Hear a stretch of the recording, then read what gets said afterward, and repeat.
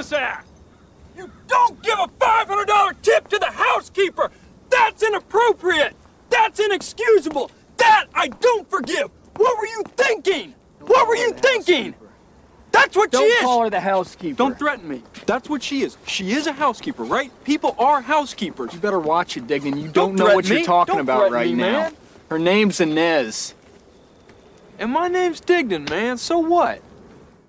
Three friends embark on a life of crime. The only problem is that they're terrible at it. Listen as we chat about the next Nintendo console, Bill Clinton's cholesterol levels, and an envelope that's pretty obviously stuffed with cash. Then we find out if Bottle Rocket stands the test of time.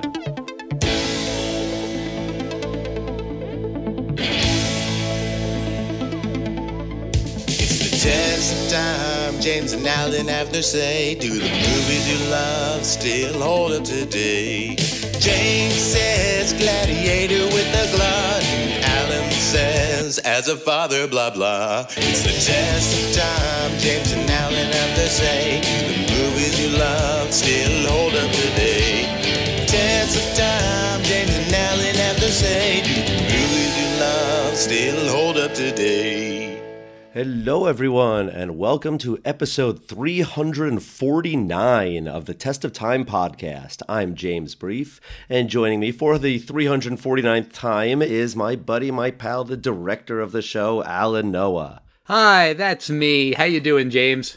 I'm good. We're now almost at 350 episodes. We have been doing this for almost 6 years now. 7? Yes, almost 7 years. And that brings up a really interesting little fact that I learned about this week.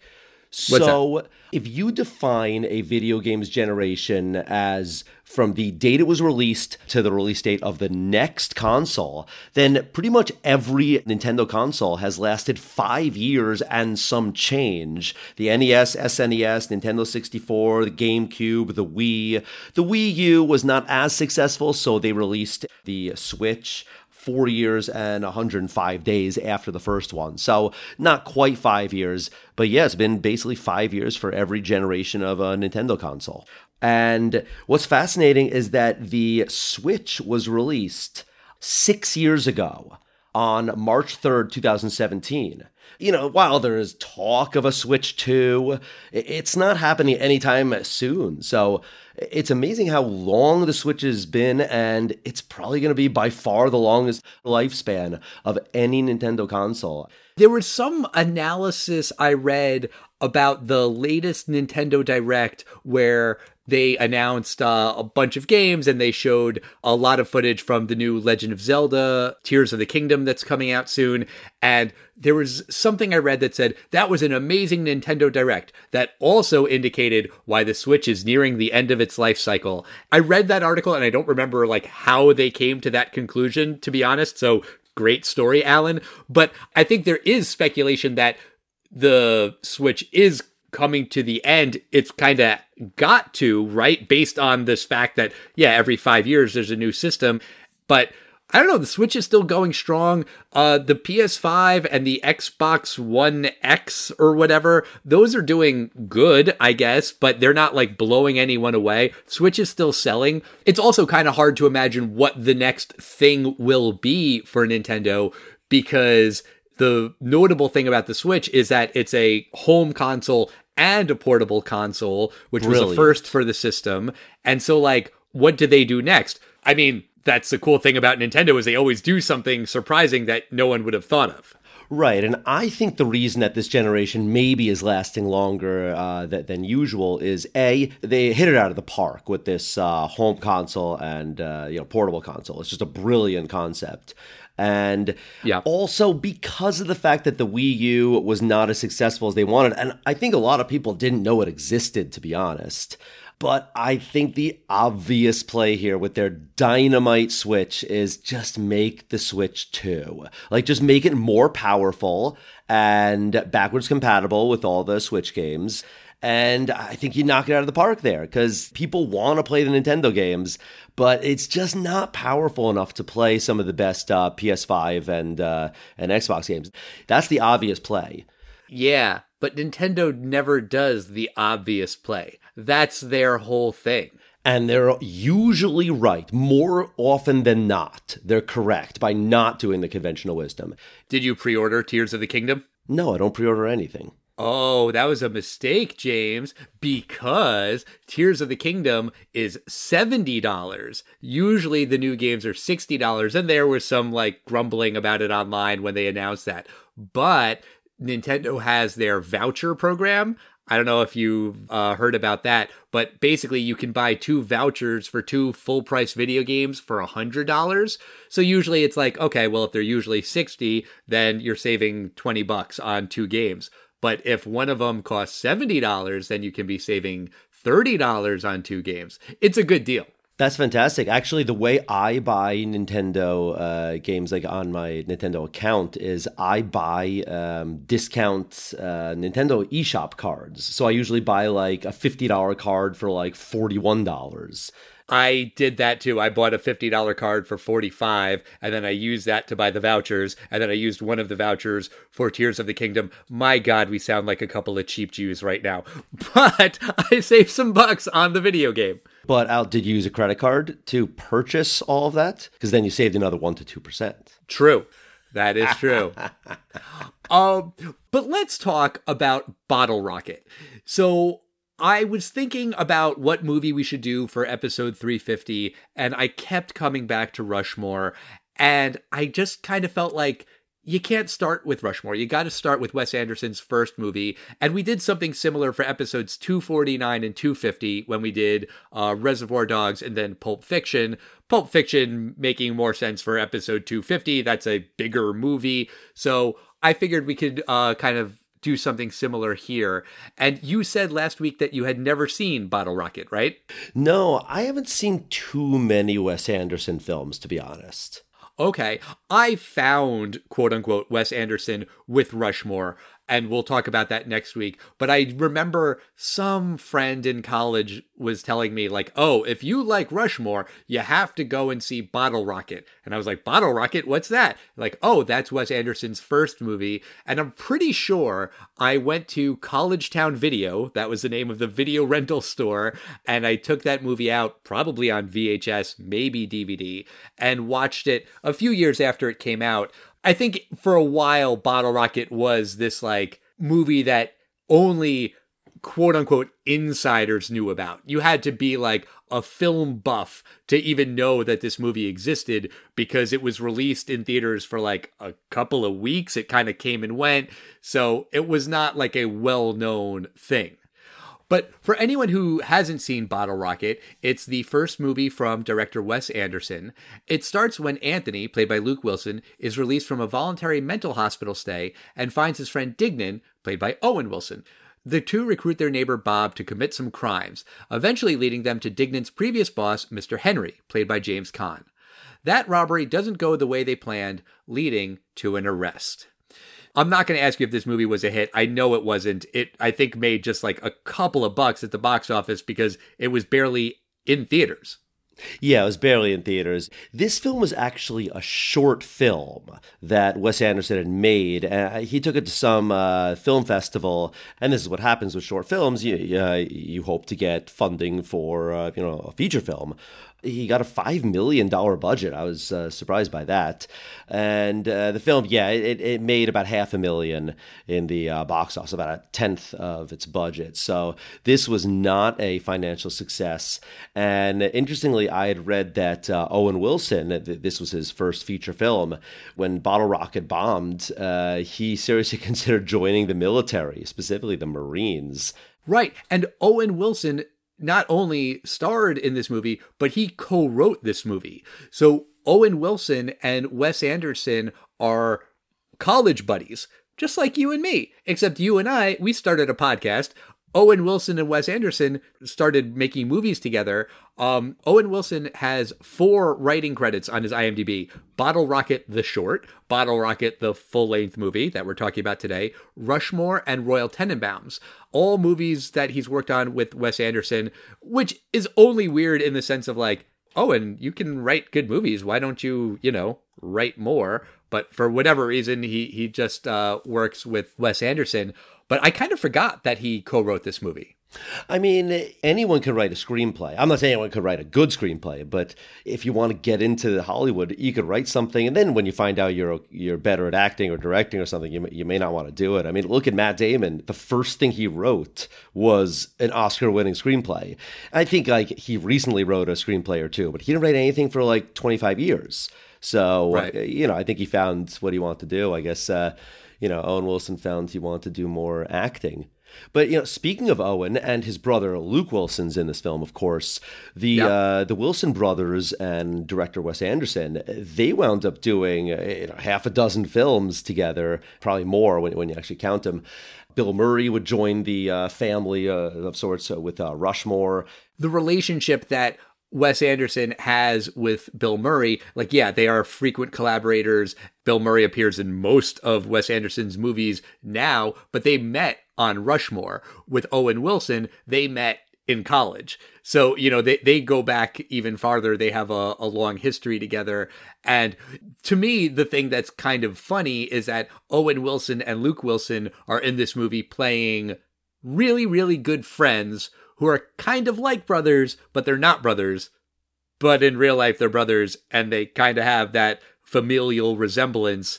I kind of thought something similar when we watched High Fidelity, where John Cusack and Joan Cusack play really good friends. It's we know you're brother and sister. Why don't you just play brother and sister? It doesn't change the dynamic of your relationship in the movie, really. But I don't know, whatever. Not really a big deal. Yeah, I never thought that Luke and Owen Wilson looked too similar. It's probably the blonde hair and dark hair for Luke, but it's enough for me to differentiate the two. We should also mention that their other brother, Andrew Wilson, who has not done a ton of high-profile acting, but he's also in this movie. He plays Future Man, who is Bob's older brother. Why his name is Future Man, they never really say. But we should just give credit to the third Wilson brother, too. Did you ever hear of Bella Fleck and the Flecktones? Yeah, of course. They had a guitarist or a percussionist, this guy named Future Man. He had a guitar with all kinds of buttons all over it. He would play it like a guitar, but it was a synthesizer. So every time I heard Future Man, I kept thinking of Bella Fleck. Gotcha. When I watch a film like this and I see actors that are in this film and none of the other Wes Anderson films, like the actor Robert Musgrave, he plays the character Bob, who's the third in the trio. I just wonder, why wasn't he in any other Wes Anderson film? It was a little bit part. And I did notice that his other feature films have been things like Idiocracy and Drill Bit Taylor. So It looks like, perhaps he formed a relationship with Owen Wilson, who's like, hey, let my buddy get a small role here. But I wonder why he was never cast in any Wes Anderson film ever again. I don't know. I mean, he doesn't do a bad job. When I first saw him, I thought that he was one of the kids in Fast Times at Ridgemont High. Mike Damone was the name of the character, if I'm remembering right, who is kind of the friend who is helping his buddy hook up with Jennifer Jason Leigh, but then he hooks up with Jennifer Jason Leigh. I was like, oh, it's that kid. But, 10 years later, he's not a kid anymore. He's an adult, and it's not him. It's just a guy who kind of has a similar face, I guess. He was definitely a familiar face. I felt like I'd seen him before, but then I realized, no, I really haven't. But, the film really does have that whole indie feel. And I just love it. The film starts in a mental hospital where we see Luke Wilson's character. He calls it a voluntary mental institution. These are places that you don't go because you're committed. You go because, you volunteer to go. But usually they're called, getaways, or, you check in for exhaustion or something like this. And you don't call it a voluntary mental hospital. I thought it was funny. I was going to ask you about that because I feel like there was a spell, maybe late 90s, maybe more like early 2000s, when it seemed like a lot of celebrities were being quote unquote hospitalized for exhaustion, like Dave Chappelle, Eminem, Lindsay Lohan, Mariah Carey. It was like a thing that was semi-common, not all the time, every celebrity. But I feel like it's not a thing you hear about that often anymore, where, some A-list star has to leave a movie because of exhaustion. I would assume if it was a real thing then, it would be a real thing now. Am I implying that it's not a real thing? Maybe? I mean, the sister character in this movie, Grace, she says to Luke Wilson's character, she's like, how could you be exhausted? You've never worked a day in your life, which is pretty funny. But like, is that a real thing? Well, I assume celebrities are being treated for mental illnesses as much, or if not more, than they used to be. But probably it's done just more secretive. I'll tell you, when I was a medical student, there was a famous celebrity. They were admitted under their own name, and it was a big thing because they were saying, don't even think about accessing this person's record unless you're taking care of them. We will be firing anyone who did it. Another story that famously, when Bill Clinton got his triple bypass at Columbia, there were a bunch of people that kind of just looked at his record. I want to see whatever, his cholesterol levels or something, and they were all fired. So somehow they get around it today. I have no idea how. I mean, I'm in pediatrics, so I won't use their real name, but I assume they still go to these resorts, but it's just not publicized, so they don't have to say exhaustion anymore. Interesting. That seems like such a really stupid reason to get fired, because you want to know Bill Clinton's cholesterol. I mean, high. It was probably high. He had a triple bypass. But I love, like, once Dignan is talking with Anthony, that's Owen and Luke Wilson's characters respectively, Dignan has a plan for them. And it's not just like plans for the afternoon or the week. He has a 75-year plan. And you see it all very neatly laid out in the notebook. That felt very Wes Anderson-y, where it's just like quirky and weird, and you can like pause it and read it. But like 75 years? I mean, come on, that is insane. And then they commit this robbery, and then they like go to it looks like a luncheonette in a pharmacy, which used to be a thing. I think those are pretty few and far between now. But they do like kind of a SWOT analysis. Do you know what a SWOT analysis is, or no, because you're a doctor and doctors don't waste their time with that kind of stupid bullshit? I waste my time with so much stupid bullshit, but I don't know what a SWOT analysis is. Okay. It stands for strengths, weaknesses, opportunities, and threats. It's like a corporate-y thing where after you do something, a project, whatever, then you look back on what happened and what were your strengths? What were your weaknesses? What are opportunities for growth? What are your threats in the future? It's another way of saying a postmortem, but they're like doing this postmortem on this robbery that they did. And then it's like, I took these earrings. Hey, you weren't supposed to take the earrings. And then it's revealed that they robbed Anthony's house. They didn't like commit some random robbery. They just broke into one of their own houses. These guys are pretending to be criminals, but they're not. They're simple. They're not master criminals. It reminds me almost of this scene in Office Space of the guys that are trying to launder money. And these guys are smart guys in that film, but they're just almost so innocent that they don't know how to do crimes that they need to look up what laundering is in the dictionary. Right. When they're going over their plan, Dignan's talking about why they need Bob to be their getaway driver. And the reason that Bob is their getaway driver is because he's the only person they know with a car. But they're like, well, do you really think we're going to be chased? And then Dignan's like, no, I'm just being hypocritical. And he means hypothetical, but he says hypocritical because he just doesn't know stuff. Did you see Glass Onion, by the way? I did see Glass Onion, yes. Didn't that make you think of that? Yes, it does. Actually, it made me think of Michael Scott from The Office, who will use big words not knowing what they mean. But you're exactly right. Even a better example is the Edward Norton character in The Glass Onion. He's one of these guys who's smart but tries to use smart words to make himself sound smarter, but he uses them incorrectly, so he sounds stupider. Right. But like they go on the lam because they rob a bookstore and they get like a couple of $100 and they think that like Johnny Law is tracking them down. No one gives a shit. Like they barely got away with anything. And then they're at this motel and Dignan is like screaming loudly, hey, we need to go get haircuts so we can disguise our identities. The cops are going to find us. And then like they go to the barbershop and they get somewhat different haircuts, nothing that radical, but they're like, we have to disguise our identities. He's saying that in the barbershop. Like, if you're really worried about being on the lam, maybe don't scream about it publicly, about how you are on the lam. It's all for comedy, and it works. I just found it funny because Anthony is not like, Dignan, you shouldn't be yelling so loudly about it. We, the audience, have to pick up on it, that's a really stupid thing to do.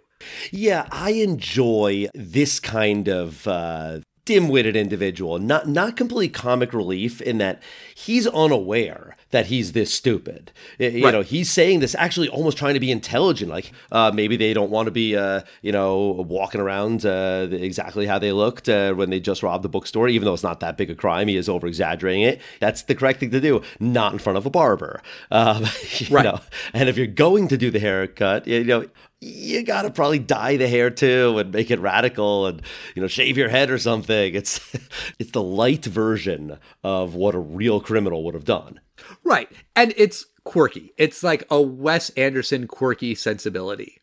Let's talk a little bit about Anthony and Inez. So while they're at this motel, Anthony becomes obsessed with this housekeeper, Inez. She is beautiful, and their quote unquote courtship is so bizarre. I mean, speaking of quirky, like painfully awkward to watch because, Inez doesn't speak much English. Anthony doesn't speak any Spanish. At one point, he sees this locket that she wears, and it's this tiny little picture, and he's holding it up to her, and is like, wow, look at how cute you were as a little girl. And just like the way it's framed of, her normal size head and this tiny, tiny little picture of a locket, that in and of itself is funny. And then she's like, oh, that's not me, it's my sister. And he's like, oh, well, can I have it anyway? It's like, wait, what?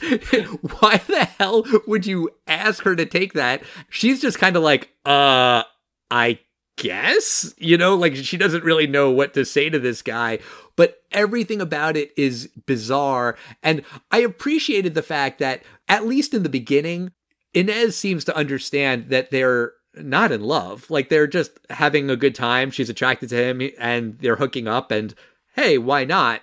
But he is obsessed with her, and he is like in love with her. And like her reaction to that of like, I don't know you. I'm not going to like leave my life here and go on the lam with you. That just felt real to me. Like in a movie, you would expect her to say, yes, of course. But she's like, no, that's stupid.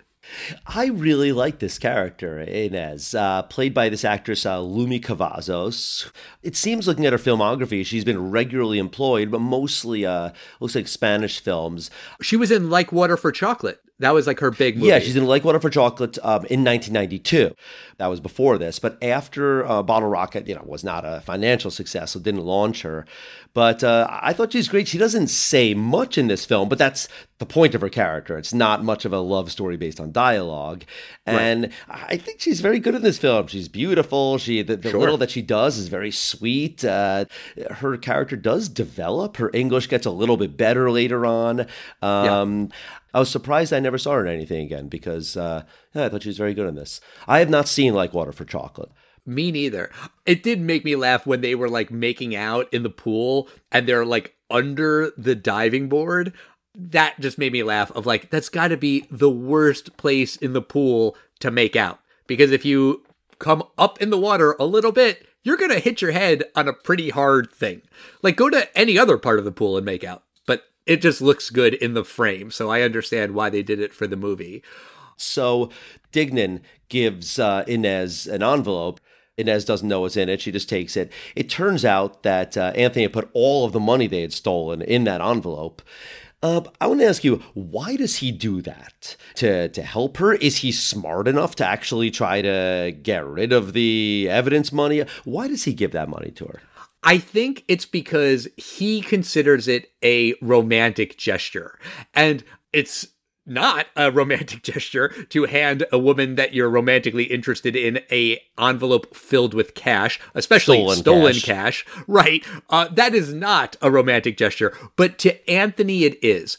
He's infatuated with this woman. He doesn't know why she won't leave with him. Maybe he thinks it's because she doesn't have enough money. At no point does she say that she's like poor or unable to pay her bills or anything like that. She's not trying to get money from him. He stupidly thinks it's a bold romantic gesture. Also, maybe subconsciously, he figures if he gets rid of all the money, then he doesn't have to do this living life on the lam thing with Dignan anymore, and he can just go home, which is what he wants to do. I think like he understands that this is more they're pretending to be robbers than they actually are. So I think that's why. To me, I think the bigger question is, why does Dignan hand this woman an envelope from Anthony? He knows Anthony likes her. He never bothers to look in the envelope. He never bothers to wonder what's in the envelope. Then when Anthony later tells him, oh yeah, that was all of our money, then Dignan gets really mad and like knocks him out. Like, wouldn't you think that? I mean, I feel like if it's a big envelope of something, here, he wanted you to have this, wouldn't that be your first thought? It's the cash? What else would it be? He's not the brightest bulb. This is very, very true. And we see that again later on in the movie when they do this big heist that he wants to do to impress Mr. Henry, played by James Caan. Again, if you're going for being inconspicuous, don't wear a giant yellow jumpsuit. That's what Dignan is wearing to do this heist. Like, that's going to only call attention to yourself. It's like a Kill Bill kind of yellow jumpsuit. Oh, absolutely. I love also the fact that James Caan is in this film.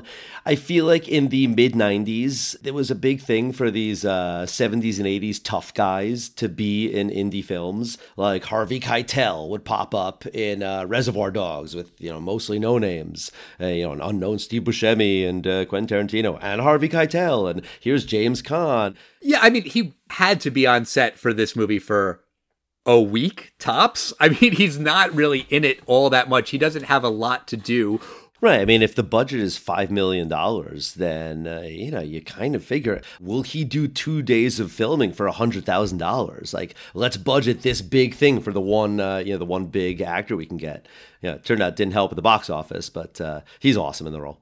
In that scene at the country club where he's intimidating Future Man because Future Man is harassing Bob, he's an old guy, but he's menacing. He plays exactly a James Caan role here. He's, kind of a bad guy. Right. And like the heist goes terribly because of course it will. These guys are out to lunch, so that's when they can break in. And then when they come back, they're like, hey, what are you doing here? You're always away at this time. And the guy's like, not always.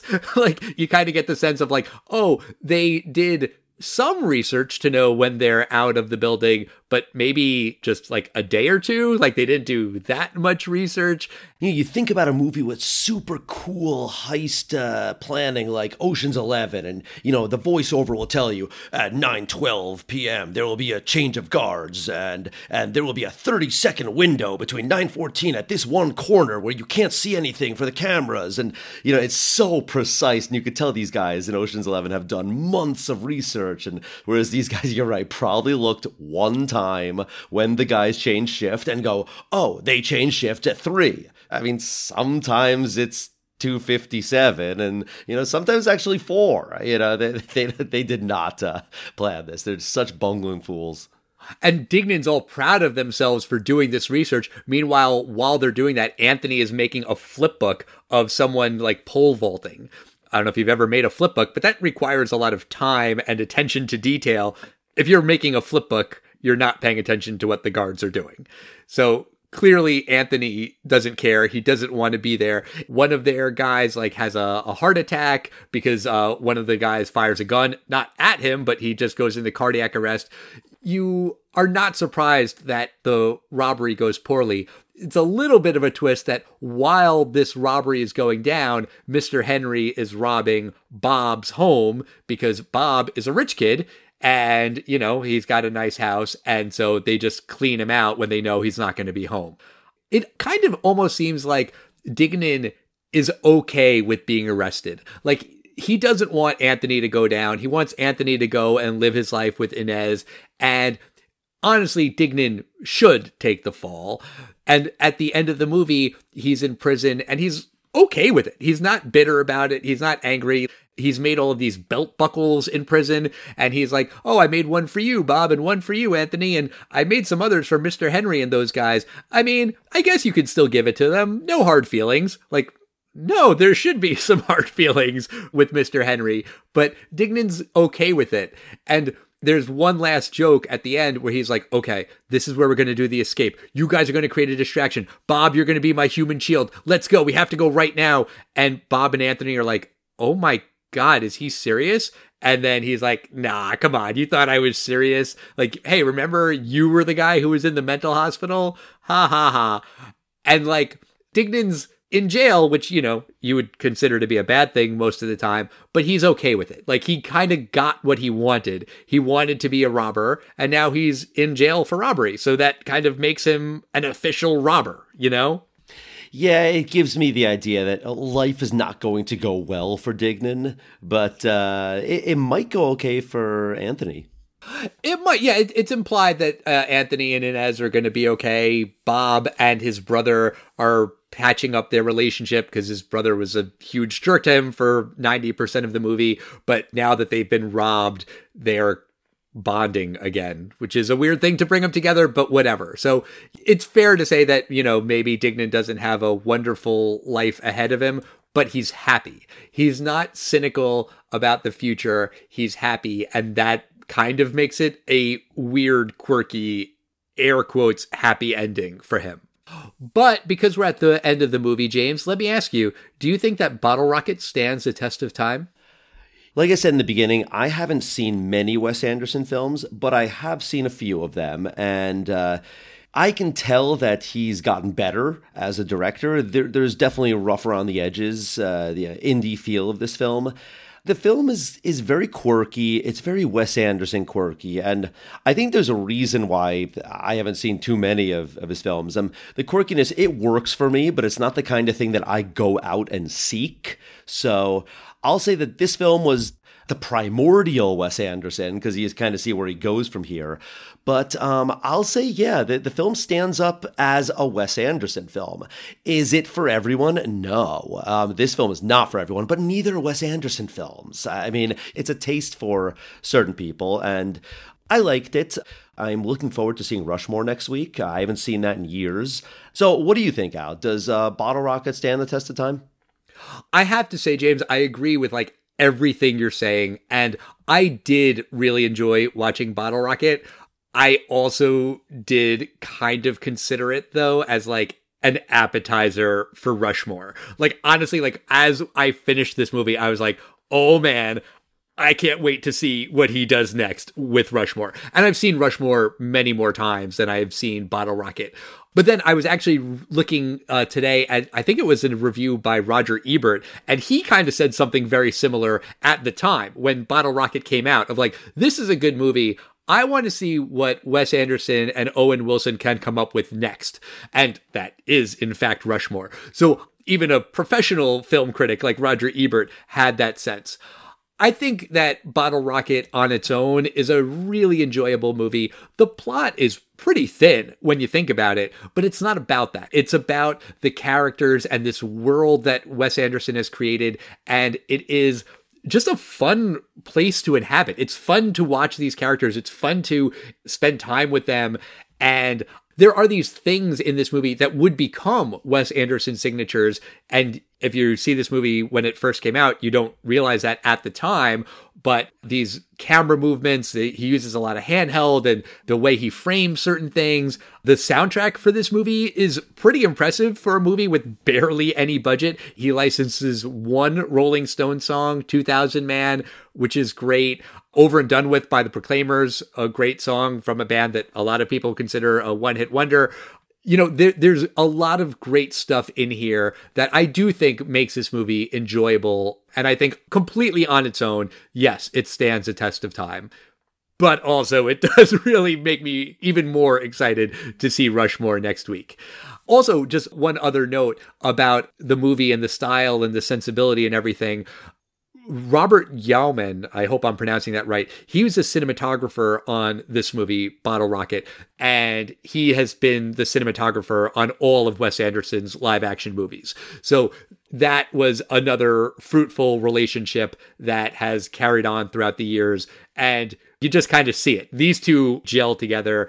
who knows which thing is whose idea, but these guys get along. They have a very similar sensibility, and it works. And then just one other thing that you will appreciate, James Brief. You know what else Robert Yeoman was the cinematographer on? A movie that you and I talked about many, many years ago on the podcast. It's not Cool as Ice, because that was the Oscar-winning cinematographer for all Spielberg's films. Right. It was The Wizard. Starring Fred Savage. That was earlier in his career. I don't really remember the cinematography in The Wizard, but whatever. The important thing is it's the same guy. I just figured you would appreciate that. But that's going to do it for us this week. Next week, it's episode 350, and we get to talk about Rushmore. I am really, really, really excited to watch this movie. Is this one that you've seen, James? I actually saw it in the theaters. Oh, cool. But I haven't seen it in years. All right. Well, I'm looking forward to watching that movie very much because it's our 350th episode spectacular. It's the perfect opportunity to write us a review on Apple Podcasts and say something nice about the show, and I'll read it on air. I love hearing these kinds of things. We love hearing from you there and also on social media at Testing Time Pod on Facebook, Twitter, and Instagram. Write to us, say hello. Let us know your thoughts on Wes Anderson in general, on Bottle Rocket specifically, and we will see you next week for episode 350. Bye.